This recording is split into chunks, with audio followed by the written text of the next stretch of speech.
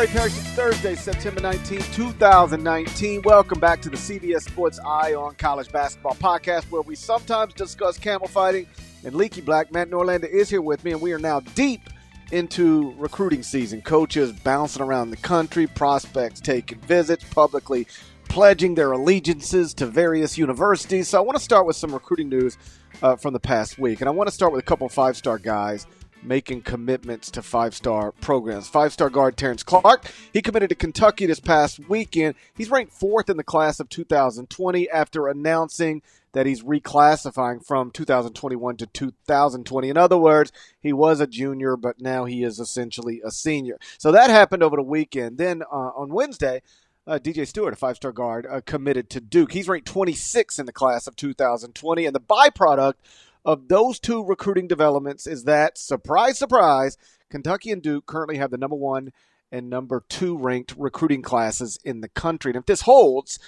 they will finish first and second in the recruiting rankings for the 6th time in the past 7 years. The only miss was this past year, but the circumstances that led to that snapped that streak were so unique. Obviously, it involves Penny Hardaway getting the job at Memphis in the same year when 3 of his former Team Penny players were about to be seniors in high school, most notably the nation's number 1 prospect, James Wiseman. So 4 of the 7 players in Memphis' top-ranked recruiting class, they were actually like top 115 prospects from the Memphis area. So Penny was set up to kill it when he got the job. It's partly why he got the job when he did. I'm not sure anybody expected him to actually land the number 1 class above Duke and Kentucky, but the circumstances were of such that it was clearly going to be possible. So the class of 2019 rankings were Memphis, Kentucky, Duke in that order, but now we're back to normal. Duke and Kentucky back at the top. And so here's my question for you, Norlander. Mm-hmm.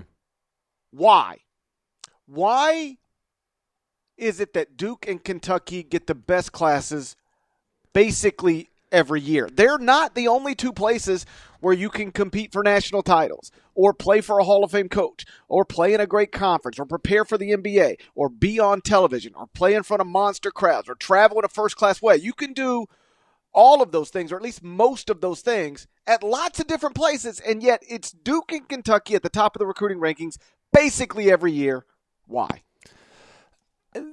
Because if you look at GP, I don't have the numbers right in front of me here because you sprang this question on me unexpectedly, which is what I like on this podcast. Keep it improvised. My guess is now we have a system that is reinforcing itself. And by that, I mean, for sure, by far, Kentucky has the most NBA picks since Cal got to Kentucky and the most lottery picks. So if you are a top 50 level talent that's going to commit to a school, and top 50 level talents, if you don't even, upgrade that top 25, 5 stars, purely 5-star kind of guys, the odds are more likely than not that any other school in the country, Kentucky is the place that will get you drafted as soon as possible in the best possible position. There are exceptions to that. Generally speaking, that can't be overstated. I'll also include that Kentucky, when you go there, when you see how much the fan base cares and is committed,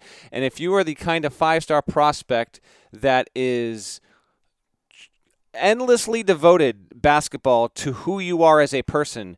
I'm not just talking about the games and the practices. I'm talking about workouts. You think about it. It is almost all you think about. And then you go to a place like Lexington, Kentucky for officials and unofficial visits, and you see how the program is treated there, how the fan base regards Calipari and its players. I think that is something that is tough to overcome for a lot of schools outside of that. So from the Kentucky angle, I think it's pretty easy. Calipari is the greatest recruiter in the history of the game, in my estimation. He's in the perfect spot. He's the perfect coach at the perfect program and entered in at the perfect time of his career and really the perfect moment for that program to need someone like Cal to take it over. I think it's been really ideally a perfect confluence of events over the past 10 years. Minor letdowns of not winning national championships aside, that's a totally other discussion, which we've had before and I'm sure we'll have again, but not now. As for Duke, you are dealing with the greatest coach arguably in the history of basketball, not just college basketball. There can be a real case to be made for Mike Krzyzewski as the greatest coach in the history of the game. And when you have someone of that kind of stature, like Calipari, an active Hall of Famer, Duke is the most popular brand, if you want to call it that, polarizing, sure, as well, has been sending guys with regularity. And in the past 10 to 15 years, maybe more 10 years or so, you'll recall, GP, that although, like, Grant Hill and potentially Carlos Boozer, Shane Battier, they were seen as like these sort of exceptions. The knock used to be that you went to Duke, you were awesome in college. In the NBA, though, there was no real, security guarantee that you were going to have the same kind of success. You can look at recent players that have gone to Duke and that you can say, well, the pattern's continued. But by and large, you have seen how more players have gone to the NBA out of Duke over the past 7 to 10 years and had more success, been drafted higher than they once were. And I think that has caught on as well. And once you get to a certain point, and it's really only been Duke and Kentucky. Arizona's been close. If you look at the past 10 years worth of recruiting, Arizona and Sean Miller have been close in many years, and in fact, finished third right there. Memphis now enters as a real player. We'll see what happens in the next year or two with the local talent there and what Penny can do nationally. But it has been Duke and Kentucky that have separated themselves because of the coaches, because of the visibility of the programs. I think that can't be understated as well. It's not as though North Carolina, UCLA, and Kansas and these programs don't also get that kind of attention. But if you were to step back and put yourselves in the shoes of a 16 or 17-year-old Parrish and watch as the season plays out, from things that you can read on your phone to what they see most notably on television to podcast coverage or whatever, it's undeniable that Duke and Kentucky receive more discussion and publicity and marketing than any other program in the sport. So those are my Big Ten overarching takeaways. I'd be curious if you have anything else. I'm sure you do, as to why that's happened. But I think it's just so hard to fight against that at this point. My last thing, and this might be what you're getting to as well, it's not as though other programs don't benefit from this, but with the exception of maybe Carolina with the Jordan brand and Oregon with Nike, you can't convince me that no other two programs have as much infrastructure backing behind them the way that Nike supports both Kentucky and Duke.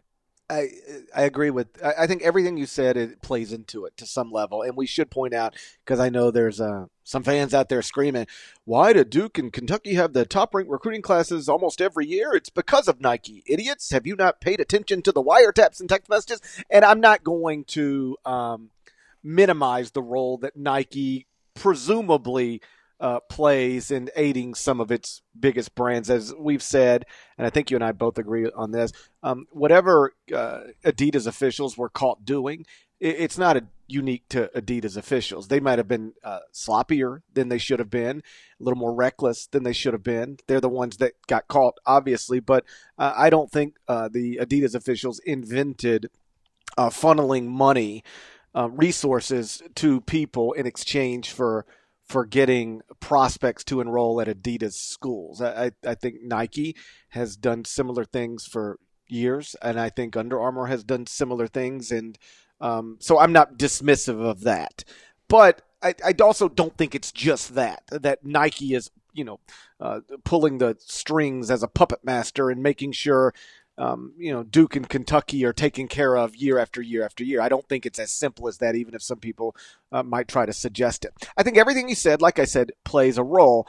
I think the first thing you said is the biggest thing, and that's that we've reached a point where it's almost feeding itself, where because the best players in the country year in and year out go to Duke and Kentucky, it actually makes the next group of best players in the country want to go to Duke and Kentucky. I think the past success, the recent past success, has really helps them in the present day. And I guess this is because I was thinking through it, and I was trying to make sense of it. Like, why is it that a high school senior right now wants to go to Duke or Kentucky over any other brand, even if he's being recruited at a high level by other big brands? And the best thing I can come up with is that, besides all the obvious things that we've talked about, is that we've reached a point where if you are, quote, committed to Kentucky or committed to Duke, it's almost like a label, like a status symbol, like it says something about you. It suggests excellence, because year in and year out, that is where the best prospects tend to go. I would relate it to when I was around that age. I was not a prospect in any sport of any kind of this level. So let me make that clear. But there was a soccer club that was started.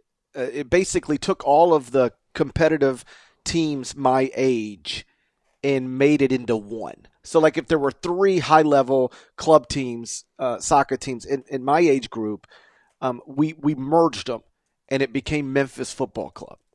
And I grew up in North Mississippi, a suburb of Memphis, and I was the only Mississippi soccer.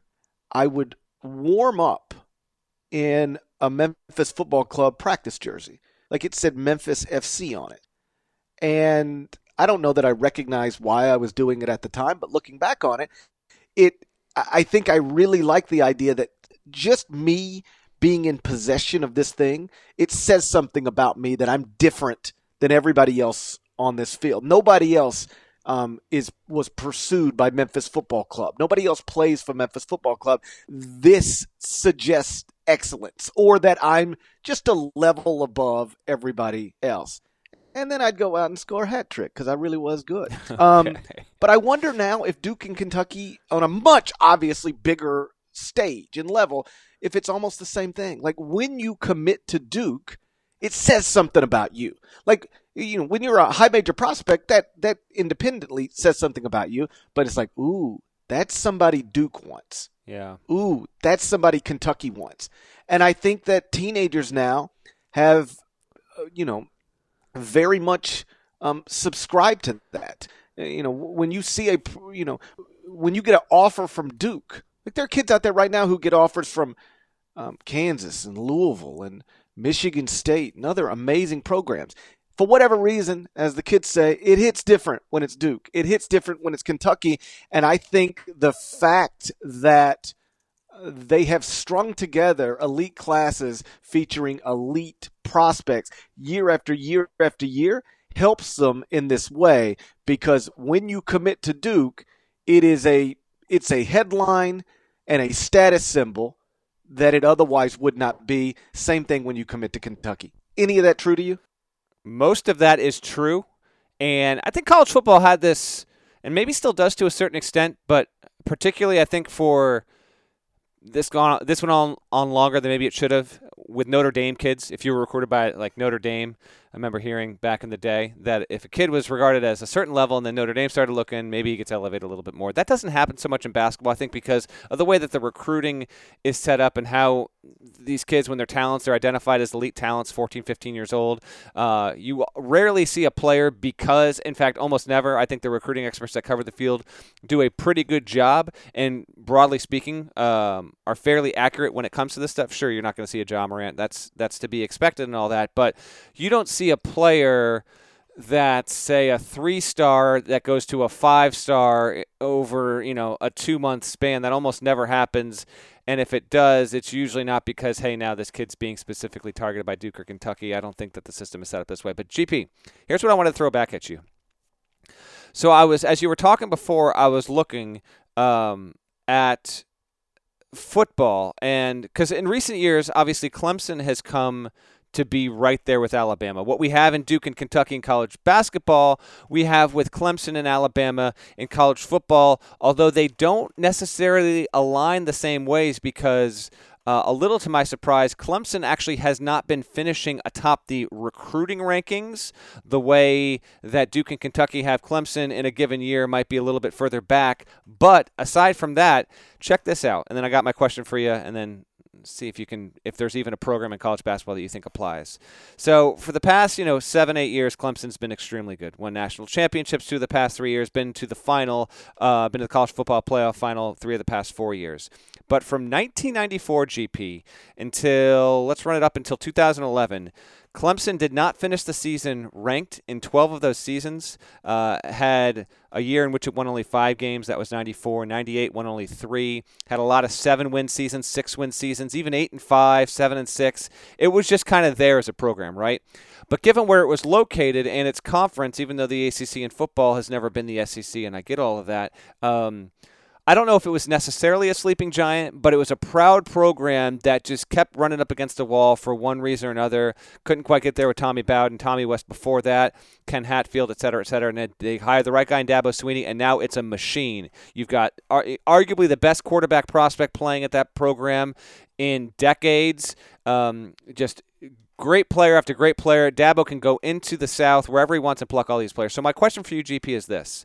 As we talked about Kentucky and Duke being 1-2 in the rankings, is there any potential for any other program that's in a similar spot that Clemson was a decade ago to even have any chance to even enter the conversation? And I would apply that criteria, GP, to be a program that regionally cares and a school that cares about college basketball, is maybe underperforming, and if it gets the right kind of hire, can do that, say, between now and 4 or 5 years from now. Do you think that there's a school that is positioned to do that? Because I have one potential nominee, but I'm curious to think if there's anyone that could apply in that situation. Sure. I mean, I think there's no obvious reason why Arkansas couldn't return to that if Muss hit it out of the park. I mean, it was once a consistently nationally relevant, operating at the top of the sport program that has an incredible fan base, a passionate fan base, and all of the resources to operate at the top level of the sport. So I know it's been a long time since Arkansas has been great, but I could certainly see Arkansas being great again, sure. Yeah, I could see Arkansas being great again. I can't see Arkansas rising to the level where it's getting top 5 classes annually. The only school that I think that it would apply here, and it's not an easy parallel, GP, is, and the coach has never proven to be able to do this yet, so we have to see if this is possible. And if it's not this coach, maybe it's the next one. Given its location, its conference, its history, its appeal, its standing with the shoe company it's aligned itself with over a long-term contract, if you get the right pieces in place, there is almost, and the Bruins fans are going to be like, thank you, I've been screaming this for a decade. There's really no reason why, well, there's not no reason why. I understand getting in at admissions can be an issue, but UCLA should be vying for top 5 classes annually. You go to that campus, a lot of this stuff can be sometimes parish. I get it. So many facilities are great these days. Campuses are beautiful. You go to that campus, and if that program is rolling, would you agree? And not even ignore the California bill stuff that's coming down the pike, right? It's hard to fathom how UCLA is not in that number 3 to number 7 class range every single year, given what's there and what should have been provided in recent years by the athletic department. Perhaps they can get it done with Mick Cronin, but UCLA would be my answer to, if you wanted to look up in 3 to 5 years and see a school that was finally vying there. It's yeah, that makes sense. That's almost like the Clemson parallel in football. To me, it would be UCLA. I don't know why everybody doesn't go to UCLA for any sport. I don't know why UCLA is not awesome at everything. It's an incredible place. It's an incredible place. You got a beautiful campus and one of the most significant cities in our country. Amazing weather. There's a reason all of the famous rich people live there. It's because it's an amazing place to live. I'm confused by the idea that UCLA isn't awesome in literally everything. I know. I get you. But it is fascinating. And maybe this goes to the center of the psyche of the UCLA tortured fan base. And I don't want to say an inferiority complex because they don't have that. But, yeah, it's got to be frustrating when you look at the history of that program and how it just – you say it in everything, no doubt about it, but specifically in men's basketball, and perhaps they'll get it rolling in a really strong way with Mick Cronin. They obviously have arguably the best freshman point guard coming into the sport next year in Daishen Nix, but that would be the one that I'd be waiting on. But I don't think that while Kay and Calipari are working at Duke and Kentucky, that maybe Penny, GP, but really, if you told me that one of these schools will be in the top 2 every single year until they retire. I believe it. I'd say it's actually weirdly more likely than not to happen because we've hit this. This is an era, and it will continue to go on until those guys step down. And I would expect K to do that before Cal. Yeah, to me, and I think another contributing factor is the roster turnover. They really don't have to worry. As we circle this back to Duke and Kentucky recruiting, they don't have to worry about usually having this amazing sophomore point guard who is going to prevent the next, 5-star point guard from enrolling, because it's almost understood at this point. We're going to have we're starting fresh basically every year. I know Trey Jones would be an exception to this at Duke. And honestly, that could have been the thing that cost them Boogie Ellis, that helped Memphis get the number 1 recruiting class in America, the return of Trey Jones. But Kentucky and Duke are able to consistently go out and get the next great things because their rosters are like the playing time's available. Zion ain't coming back. RJ ain't coming back. The kids at Kentucky largely, the top shelf guys, they're going to only be on campus for a year. And so you don't really have to worry about the possibility of getting stuck in a numbers game and being, on the bench at the end of a rotation because, the roster starts fresh nearly every year. So I think that's a contributing factor as well. But I do think it's super interesting that, we can compare it to the football rankings, and usually like the same schools are going to be at the top, but it's not going to be the same 2 in the top 2 basically every year. And yet that is what we've got with Kentucky and Duke, with the exception of this past year. And the explanation for that, I think, is pretty obvious. We went through it. I really do think that it's become a status symbol to say I'm going to Duke or I'm going to Kentucky, and that kids are like anybody else who buys a Mercedes or has a Louis Vuitton bag. Like, being a Duke commit or a Kentucky commit registers differently than I do think anywhere else in the country, even if there are other blue bloods, other consistent championship contenders, and other Hall of Fame coaches. The status symbol of being a Duke recruit or a Kentucky recruit is different than I think any other status symbol, and I believe it aids Duke and Kentucky in recruiting. So I agree with that, and I think particularly as it speaks to Duke GP. Let me make this point because it's okay. It's something I noticed that's sort of under the same umbrella. You and I were at USA Basketball back, I guess, late July. And Kennedy Chandler was there. He's a young man who lives here where I live. He goes to Briarcrest Christian School. And he's an interesting story because he's been like a top 75 player throughout high school in his high school class. He's a class of 2021 kid. But he was on Mocan Elite, was the point guard there, helped them. I don't want to say led, but helped them. Maybe led. He was awesome in the championship game to a Peach Jam title. Gets invited to USA Basketball, really performs there.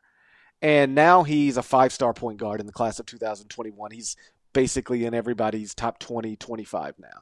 He's probably improved his status as much as anybody in the class of 2021 over the past, say, 6 months.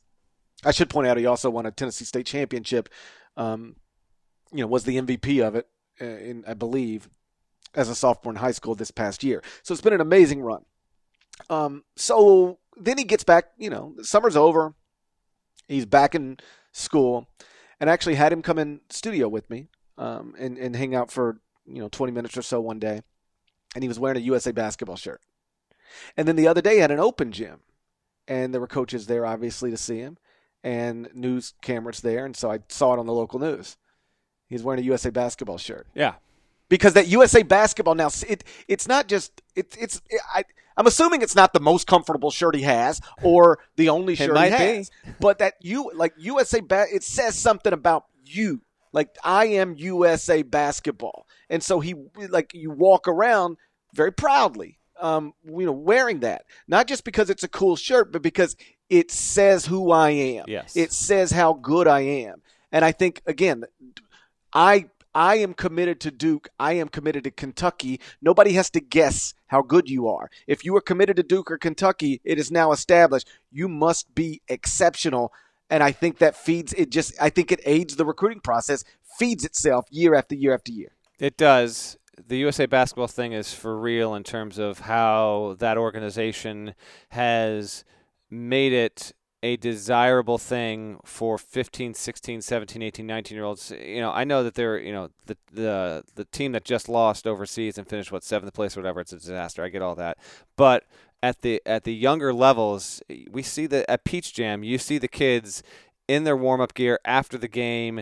They either have their USA basketball backpack on, they got the USA basketball gear. It is very much a status symbol in the ways that you were talking about with Duke and Kentucky, which is good. It can have potential negative effects if you don't wind up living up to that expectation and that status symbol, if you will, when you get to college, but that's column A and column B. GP, what you've talked about with Duke, I think feeds into something that we should hit on with your column this week about the kid that goes to Harvard. So set that up. Who this player is, why he went to Harvard, why you endorsed the move, and then I'll chime in with the Duke angle on this, because you made a good point about the type of recruit that, because it's Ivy League stuff, just people tend not to talk about and write about much. But surprisingly enough, we haven't seen more of this, although maybe that's changing. So I thought it was interesting on Sunday. 4-star prospect named, and I'm going to butcher the name. I actually text messaged a couple recruiting analysts a minute ago to get the proper pronunciation. I just haven't heard back yet. Couldn't find anything on YouTube. Yes, I did look.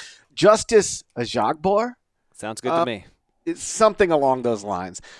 He committed to Harvard. He is not a consensus top 100 player in America, but he is a 4-star prospect, and he is ranked 60th in the top 247 over at 24/7 Sports. And that makes him, according to our buddy Evan Daniels, the highest rated prospect ever to commit to Harvard. And he did so despite having multiple offers from traditional high major programs in traditional power conferences. And I decided to write about it because A, I just think it's interesting, and B, it is an example of something I've thought should be more seriously considered by talented prospects annually. And that is the Ivy League option.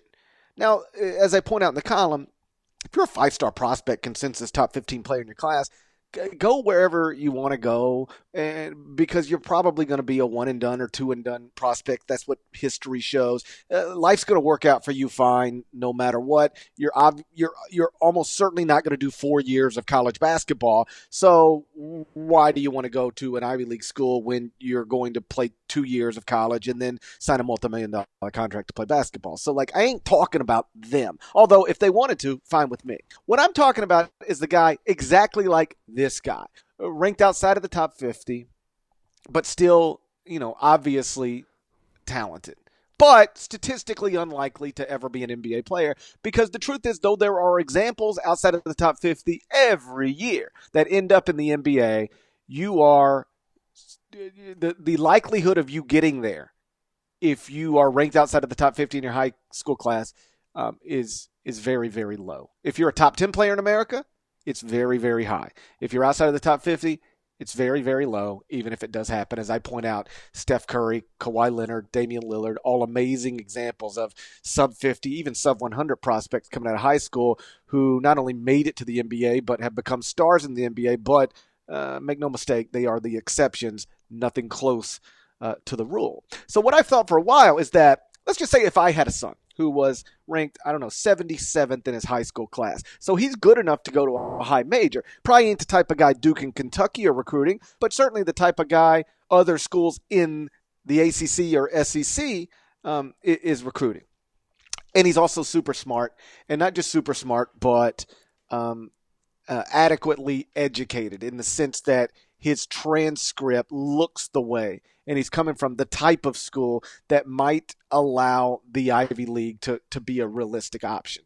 And Tommy Amaker and Steve Donahue and other Ivy League coaches are interested in him. I've long thought that I would really, really ask him to seriously consider the Ivy League option, because here's the truth. You get the best of both worlds. No matter what happens over the next year or 2 or 3 or 4, you leave college a massive winner. Because though it is true, more NBA prospects come out of Duke and Kentucky than other places, I think that's got way more to do with Duke and Kentucky recruiting more NBA prospects as opposed to developing NBA prospects, although I don't want to be dismissive of the role John Calipari and Mike Krzyzewski play. But the truth is, like, you can get to the NBA from anywhere. It can be Washington or Weber State. It can be Memphis or Murray State. You can get there from anywhere. So if you are actually good enough, one of the few sub-50 players who develops into a legitimate NBA prospect, no problem. They'll find you at Harvard or any other Ivy League institution or any other institution in this country.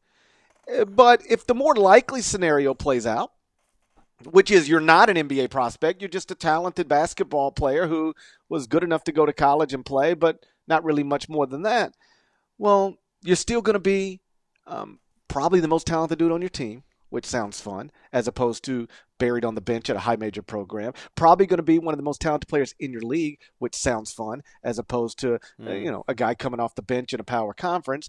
And you're going to exit school with a degree from an Ivy League institution. And I submit that if you are entering a post-basketball life, probably the most valuable thing you can take with you is a degree from an Ivy League institution. Now, clearly, you're sacrificing something if you take the path that this young man is taking. You're not going to be playing in the biggest and best arenas. You're not going to be, chartering flights. You're not going to be on television every week.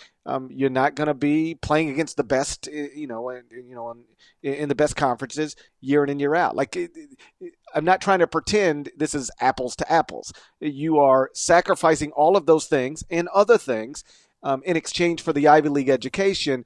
But I really do think that if my son were all of the things I've described, I would maybe want him to do exactly what this young man's doing.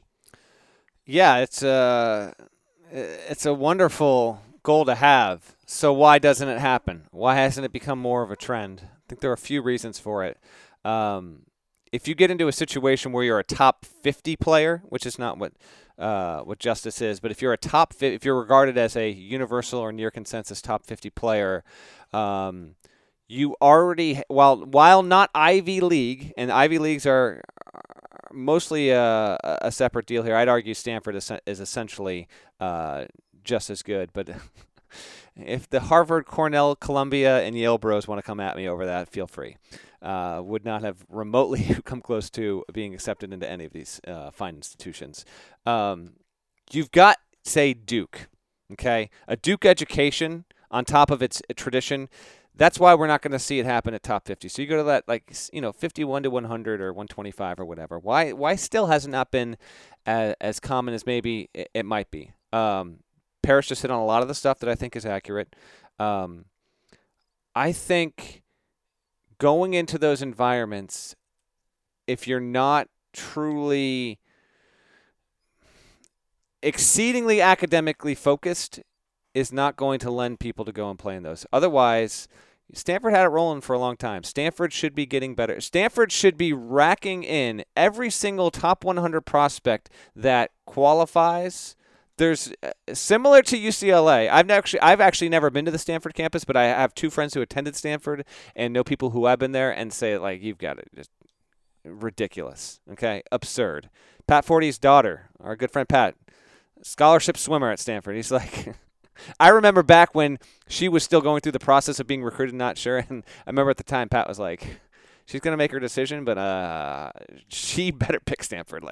There's just when Stanford comes to you and wants you to attend that university, you absolutely take it because it is regarded as the best non-Ivy option out there, with the exception of, say, an MIT or whatever. So it's still a bit vexing to me that you don't have, say, a Stanford being better. Michigan, extremely strong public university. So I think when you have kids that are going to be qualifying to get into an Ivy, if they're good, if they're that top 100 Parrish, they're obviously going to be capturing the attention of other extremely good public institutions that can offer scholarships. One thing I don't have fact checked in front of me, GP, and I don't know if you know this or not, but I'm guessing while the Ivies have some nice, it's not scholarship free, so to speak. They do have tremendous financial aid packages at a lot of these Ivy schools, but I don't think the kids at the Ivies get the GP. Why am I blanking on the term? Why the checks that the players get every year now? Cost of attendance. Correct. I don't think if you go to an Ivy, you get a cost of attendance. Maybe I'm wrong, but I don't think you get a cost of attendance if you're 17, 18 years old and Big Ten cost of attendance is going to be, a check for $4,000. Does that make an impact? I think that it might. Plus, I'm only trying to think of like a 17-year-old GP. Like, it's an incredible opportunity, but it's Ivy League education. It is extremely hard, and the circumstances there for any 17 to 18-year-old student athlete is just you got to want to take it on. You got to really want to take it on, which is why I'm always impressed by any Ivy League player, people that go play for West Point, even more so. You play for a military academy, the well-rounded young men and women that are able to do that. So extremely impressive. I'll tag it with all this, GP, though. We'll say this. Tommy Amaker has it rolling hard as of late. 11 of the best 15 recruits to ever attend Harvard, given the past 20 years worth of a database, which in Harvard's case is totally fair to say. They've all been in the past 4 recruiting cycles. 11 of the top 15. And that doesn't even get into some really good guys from years past like Wesley Saunders. Doesn't get into Jeremy Lin as well. So Harvard's got it going, and a newsflash here, they've got a chance to be like a top 30 program this season. A lot of talent. They're healthy. So as we talk about how they're building for the future, Harvard could be set up for a dynastic run in the Ivy League over the next 3 or 4 years, because it doesn't look like anyone is particularly close this year to the Crimson, and that could be the case next year and the year after. So when I ask, like, why don't more prospects ranked, say, between 50th and 150th consider an Ivy League option? Like, seriously consider it. We've had some players recently, like, have Harvard on their list. I think Mo Bamba had Harvard on his list. Wendell Carter goes to Texas. Yeah, yep. Wendell Carter at Duke, right, GP? Wendell Carter, I had Harvard on his list. I think he even visited maybe, but ultimately he goes to Duke. So these guys have considered it, but Justice is the highest rated prospect to ever actually pull the trigger. So when I ask, like, why don't more prospects seriously consider it, it's almost a rhetorical question. The answer, I think, is, and you sort of touched on it, I'm thinking of this from the perspective of a 42-year-old. Often we're asking prospects to think of it from the perspective of a 16 or 17-year-old. And though what I'm telling you is true, that if you're ranked outside of the top 50 in your high school class, you are almost certainly not going to make it to the NBA. They don't believe that. They all think they can. Oh, because if you're ranked, 75th in the country, it probably means you have been the best player on your high school team, for the best player on every team you've ever played on, or at least, like, if you get into Nike, EYBL, grassroots stuff, top 3 player on, one of the best grassroots teams in the country. There's nothing that's ever happened in your life that makes you think you're not going to achieve what it is you want to achieve from a basketball perspective, even if statistically, if you look at it, the odds are drastically stacked against you. So I think that's the number one thing. Like, why would I go to an Ivy League school if I'm only going to spend 2 years in college? Because if you rank 75th in the country, you don't think you're spending 4 years in college. At least most young men don't. That's why this young man is interesting to me and seems to be very self-aware. Like, again, he's ranked 60th in the country according to one recruiting service, and his announcement, I don't know if you saw it, the actual wording of it I thought was interesting. He didn't say, I'm committing to Harvard. He said, I have decided to spend the next 4 years playing basketball at Harvard. He's not even talking about leaving school early, ever. This is a top 75 prospect. He's like, I'm going to school for 4 years, and I'm going to do it at Harvard. So I think that the idea that nobody thinks they're spending 4 years in college if they're ranked in the top 75 is why more top 75 prospects don't consider this, in addition to the television, arenas, charters, big brands, basketball brands, as opposed to Ivy League brands. All of that plays a role. I will say that I have when I asked the question on Twitter, why don't more, I set the column up, the responses, largely from people who don't read the column, they just read the tweet. Largely, the response was rooted in, well, it's because it's super expensive to go to an Ivy League school, because they, as you point out, do not have athletic scholarships. But that is completely misleading. It's not, and all Ivy League schools are different, but let's just focus on Harvard for a second, because that's where this prospect is attending. Do you realize Harvard is one of the most affordable universities, one of the most affordable college options in the country? Yeah, with a 0.005 acceptance rate, yes. Yeah, yes. I mean, listen, it's almost impossible to get in there. I think the acceptance rate is 4%, actually. Yeah. Well, that actually is truly higher than I thought, but maybe not as many teens are shooting their shot. But that's interesting. Anyway, continue. But once you're admitted, financial aid is available to you. If your family makes less than $65,000 a year, which I know is not a lot of money, but there are some basketball prospects as well as soccer. There's people that you pay nothing to go to Harvard. If you're accepted, you pay zero.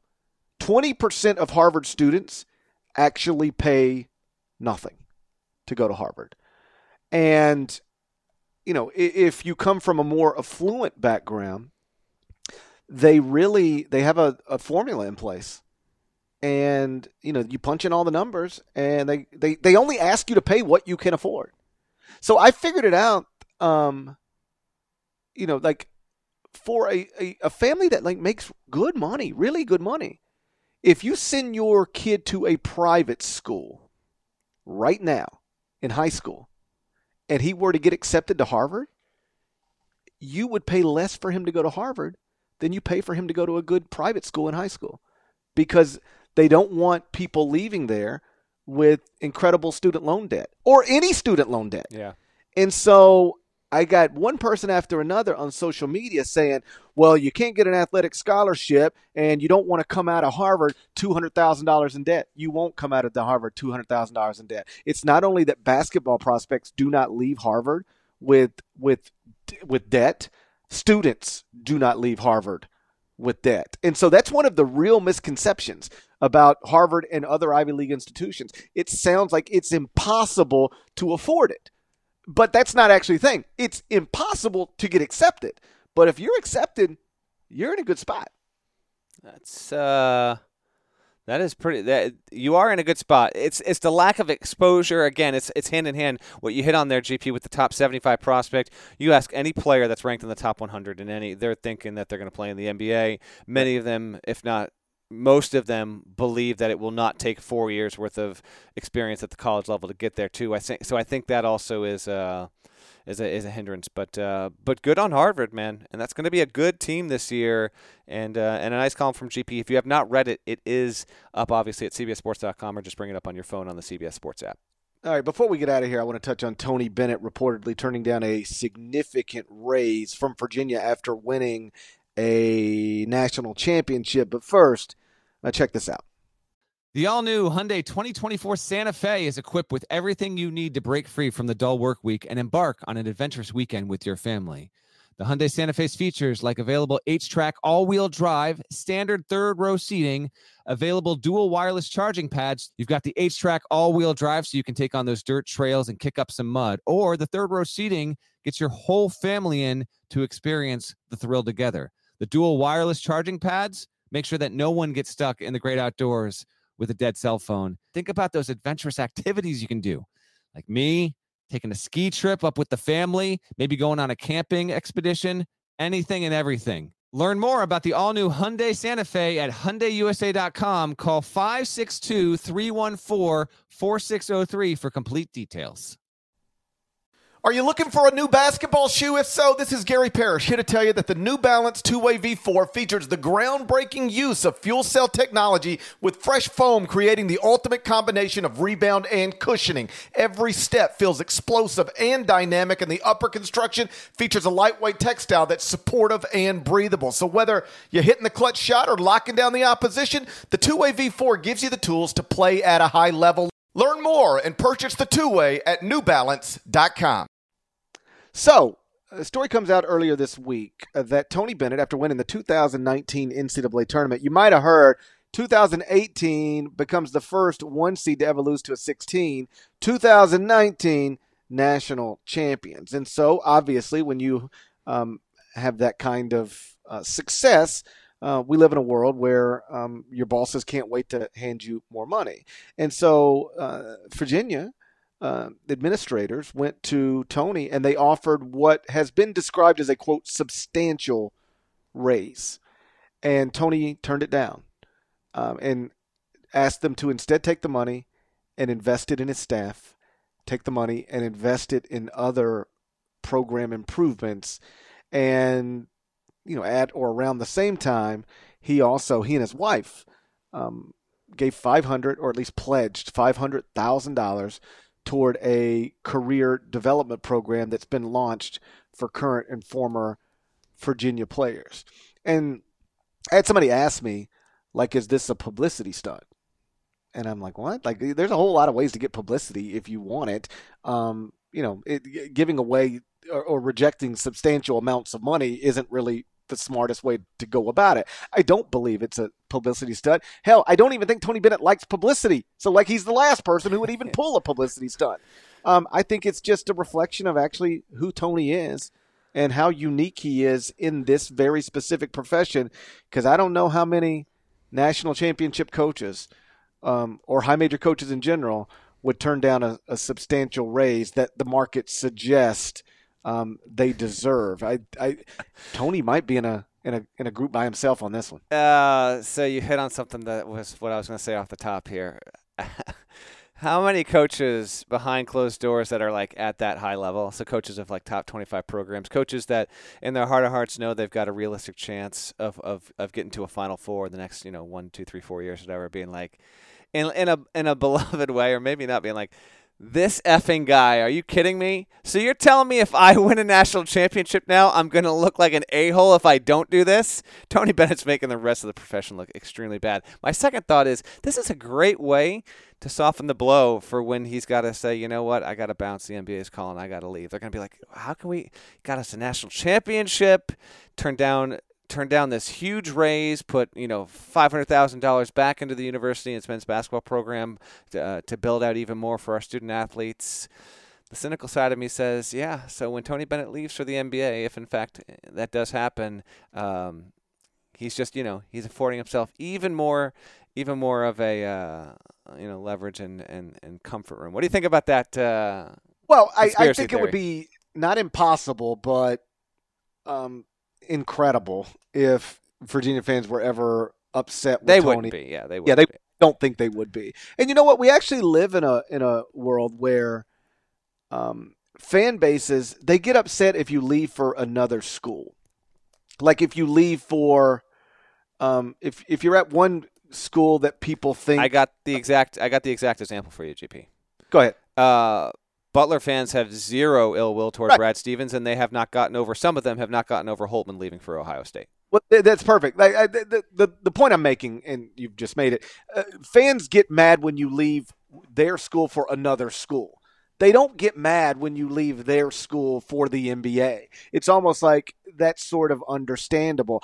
That's why I think, it would have been very difficult for Fred Hoiberg to ever leave Iowa State for another school. Even if John went to the NBA and Kentucky called, it just the mayor leaving Ames for another college job. How could you do this and break our hearts? But when the Chicago Bulls call, it's hey, what are you going to do? They're offering $5 million a year, and it's the Chicago Bulls. It's the NBA. Fred has always dreamed or possibly dreamed of coaching in the NBA. Completely understandable. And then he gets fired, he can bounce back to Nebraska. And I don't know that Iowa State fans are upset that he's the coach at Nebraska. But if he'd have left Iowa State for Nebraska, that'd have been a big deal. And so if Tony ever were to leave for the NBA, and I do think he will someday, I think he will be an NBA coach someday. I don't think Virginia fans would be upset with him at all, and I don't think they'd have any right to be whatsoever. They wouldn't be. And I think, Virginia fans are obviously loving the situation they have going. Even like this current upcoming season where Virginia is not considered a Final Four contender. It's Tony Bennett. It's Virginia. Like, even if it's a down season, they accept it because they've got a really good recruiting class set up for the next season as is, and they know they've got it good. So they're almost like, can we just hold on to this guy for dear life for as long as possible? Because at this point, barring the unpredictable, Virginia has reached a level, and maybe they are the true answer for the Clemson parallel I was looking for before. But recruiting wise, it's just not the same. They can't get to a level that I think UCLA can. Anyway, when Tony Bennett's there, Virginia almost every single season is almost likely going to be in the conversation as a top 10 team in a given season. So you hold on to that as long as you can. I don't know for sure Tony will ever leave UVA and go to the pros. I said what I said before as sort of a half joke, but a half joke, like half serious, like it could happen. And if it does, obviously UVA fans will begrudgingly accept it. But this was a pretty nice move that I'm sure some coaches are like, now we have to watch who wins next year. And because you're right, if you win a national championship, you're getting a restructured contract, as you should. You win a title, you get a new deal. That's how it should be. And but yeah, Bennett has reset the market on this, which is just funny in its own way, because I understand if people are thinking that it was like for publicity's sake. You're right. Tony Bennett he's just not like that. He's not one to search for a microphone or a camera. In fact, I'd say he demurs more often than not when it comes to that stuff. And I was actually surprised this was put out the way that it was, in terms of just like it being out there.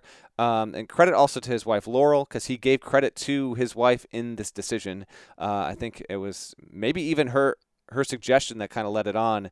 But more than anything, I think they put it out there. So it also, frankly, it works as a really strong reinforcement and recruiting tool for the program, just in terms of what they're going to invest in there and how it's being used, the money that he turned down for the benefit of Virginia players, and redoing the weight room and all that stuff at JPJ and all that stuff. But yeah, obviously a big dose of positive news for UVA on the heels of a national championship, as it prepares to play a season here, which I don't know what to expect of Virginia. All I know is I did my 50 things to watch, GP, posted that column on Monday and made predictions for every like major conference, and I almost took Virginia again just out of, I don't know, default habit, but I didn't. But if you told me, like, would you be surprised, Parrish, if Virginia's a 2 seed this year? Would you actually be surprised if that happened? No, the only way you could be surprised if it happens is if you just don't pay attention to the sport of college basketball. Like, I did all of the numbers on it not too long ago when I was trying to figure out, like back in the offseason, deeper back in the offseason. I was trying to figure out, like, where do I put Virginia? Because they've obviously lost. If Virginia would have returned everybody eligible to return, they'd have been preseason number one unanimously. Without a doubt. But I think they lost 3 players to the NBA draft. Yeah. And so, okay, like, that's significant pieces. I think top 3 scores probably. Yes. And you start going, okay, well, where should I put them? And you look at the roster, and the roster does not blow you away. But then you look at Tony Bennett's track record, and that absolutely blows you away. Virginia, I'm trying to look it up now, has finished in the top 12 at KenPom in 6 consecutive seasons. Doesn't matter who comes, who goes, who leaves early, who stays longer. They finish in the top 12 year after year after year, regardless of the pieces. That is a testament to Tony. And I'm just going to assume that they'll be right there again. Whether it's 6th or 12th, I don't know. Maybe even 14th or 15th, who knows? But the idea that Virginia lost too much to still be one of the very best teams in the country, I disagree with that completely. And the reason is because as long as Virginia still got that coach, Virginia's going to be good. That's what the track record shows, at least. J. Huff Hive assemble. J. Huff is going to have a huge junior year. That is my prediction. But we'll get to more of those as we dip into October. Last thing, GP, before we wrap up, just did you see this? Like, what, Patino settling with Louisville? And am I correct in this? He gets no money and simply for the purposes of the record resigned instead of was fired? Like, this is a massive L for Patino, and I don't think it has any influence one way or the other over if he gets hired again. I remember when he left, I said he's never coaching again. And I have softened on that. You, to your credit, were much more lenient and liberal to the idea that he could return. I don't see this having any effect whatsoever. First of all, everyone knows that he was fired, so even if his record officially shows that he resigned, I think that's immaterial. And he got no money after seeking tens of millions from damages from Louisville. So I thought that was an interesting outcome for Patino to settle on this. By the way, they came to a settlement. It wasn't like Patino outright lost via any sort of arbitration or legal court matter. They settled this, and it was just not the outcome I expected Patino to accept. No, now I didn't understand why he thought, or why his attorney thought, which is the more likely scenario, I assume, that Louisville would just hand over, millions of dollars in a settlement, because I didn't understand. It seemed pretty clear that if they wanted to fire him, they had reason to do so. If they wanted to stand by him, they could have, but they enough stuff had happened on his watch where it appeared that he could, reasonably be terminated. And so why Louisville would then just hand over millions of dollars? Unless it just, sometimes it's easier just to settle something than it is to continue to fight it out. That would have been the only explanation from my perspective. But the idea that he would just let it all go simply because, in exchange for you saying I resigned as opposed to being fired is, I agree, weird. If only, unless, of course, it just got to a point where they said, we're not giving you any money. You not a penny. We did what we were contractually within our rights to do. We don't regret it. And so zero is how much we're going to give. And he says, okay, can you at least do this for me? And they say, okay, fine, we'll do this because we don't even think it matters. Maybe that's how this happens. He just reached a point where it was made perfectly clear to him, you will not get a penny. And he said, well, can you give me this thing? And they said, if it'll make you smile, we'll give you this thing. Thank you for your national championships, and here you resigned as opposed to fired. That's the only explanation. But why he thinks that matters at all is strange to me, because whoever looks at his personnel file, it doesn't matter. He was forced out at Louisville amid scandal. That's the truth of the story, and that'll always be the truth of the story. So yeah, it's kind of bizarre to me. I mean, I'm sure Louisville fans are celebrating their athletic director Vince Tyra over this, and if just from the Louisville side of it, it's a huge win. Just not having to pay Patino at all, and I'm sure it's awaiting here, whatever its next battle with the NCAA might be. But to kind of have this be completely now finished in advance of anything else that's coming with the NCAA, just a little bit of a small headline there, but it was one where I almost did a triple take with the headline and then read the story, and I couldn't believe what happened there. But maybe Patino also didn't want more things to go to Discovery. I don't know. It is interesting, but obviously Patino wants to move on, and I think this now sets the table for him behind the scenes to search for any potential opportunities come March of 2020. I don't know if he'll get it, but I personally believe that Patino will be actively seeking any opportunity to be a head coach at the college level. We'll wait and see what happens if we get scuttlebutt with that, but with this now being done, I think that is his next step from where I sit. I promise you he will be looking for college opportunities. When he turned down the opportunity to return to Greece, to me that was an indication that he wants to take a shot at returning to college, because if you commit to coaching in Greece, you're still coaching in Greece, after the coaching carousel has come and gone. And so the only way to be truly available, next March, April, when college coaches are hired, is to not coach this season professionally in Greece. And so I talked to him about it. He was weighing all of these options, and he decided not to go back to Greece. And he had a lot of different reasons, but I do genuinely believe one of them was I want to be available next March, April if somebody is willing to hire me. And I've said it a million times. I still believe it to be true. This is a sport where Sean Miller is still employed. This is a sport where Will Wade is still employed. The idea that Rick Pitino is unhireable, that's crazy. And I do think somebody will convince themselves of it, perhaps as soon as March or April. Shouts to Devin Downey. Shouts to Chester, South Carolina. Shouts to Terry M.F. and Teagle. He's a legend. Shouts to Larnell. And please go subscribe to the Eye on College Basketball podcast via Apple Podcasts. You can find it, obviously, anywhere you find podcasts these days. But you can subscribe via Apple Podcasts, rate it favorably, 5 stars, leave a nice comment. That's all I've ever asked. And either way, we're going to talk to you again next week. Till then, take care.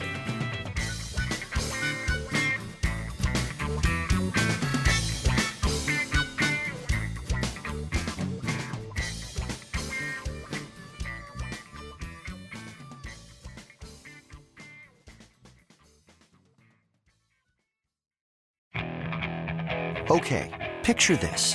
It's Friday afternoon when a thought hits you.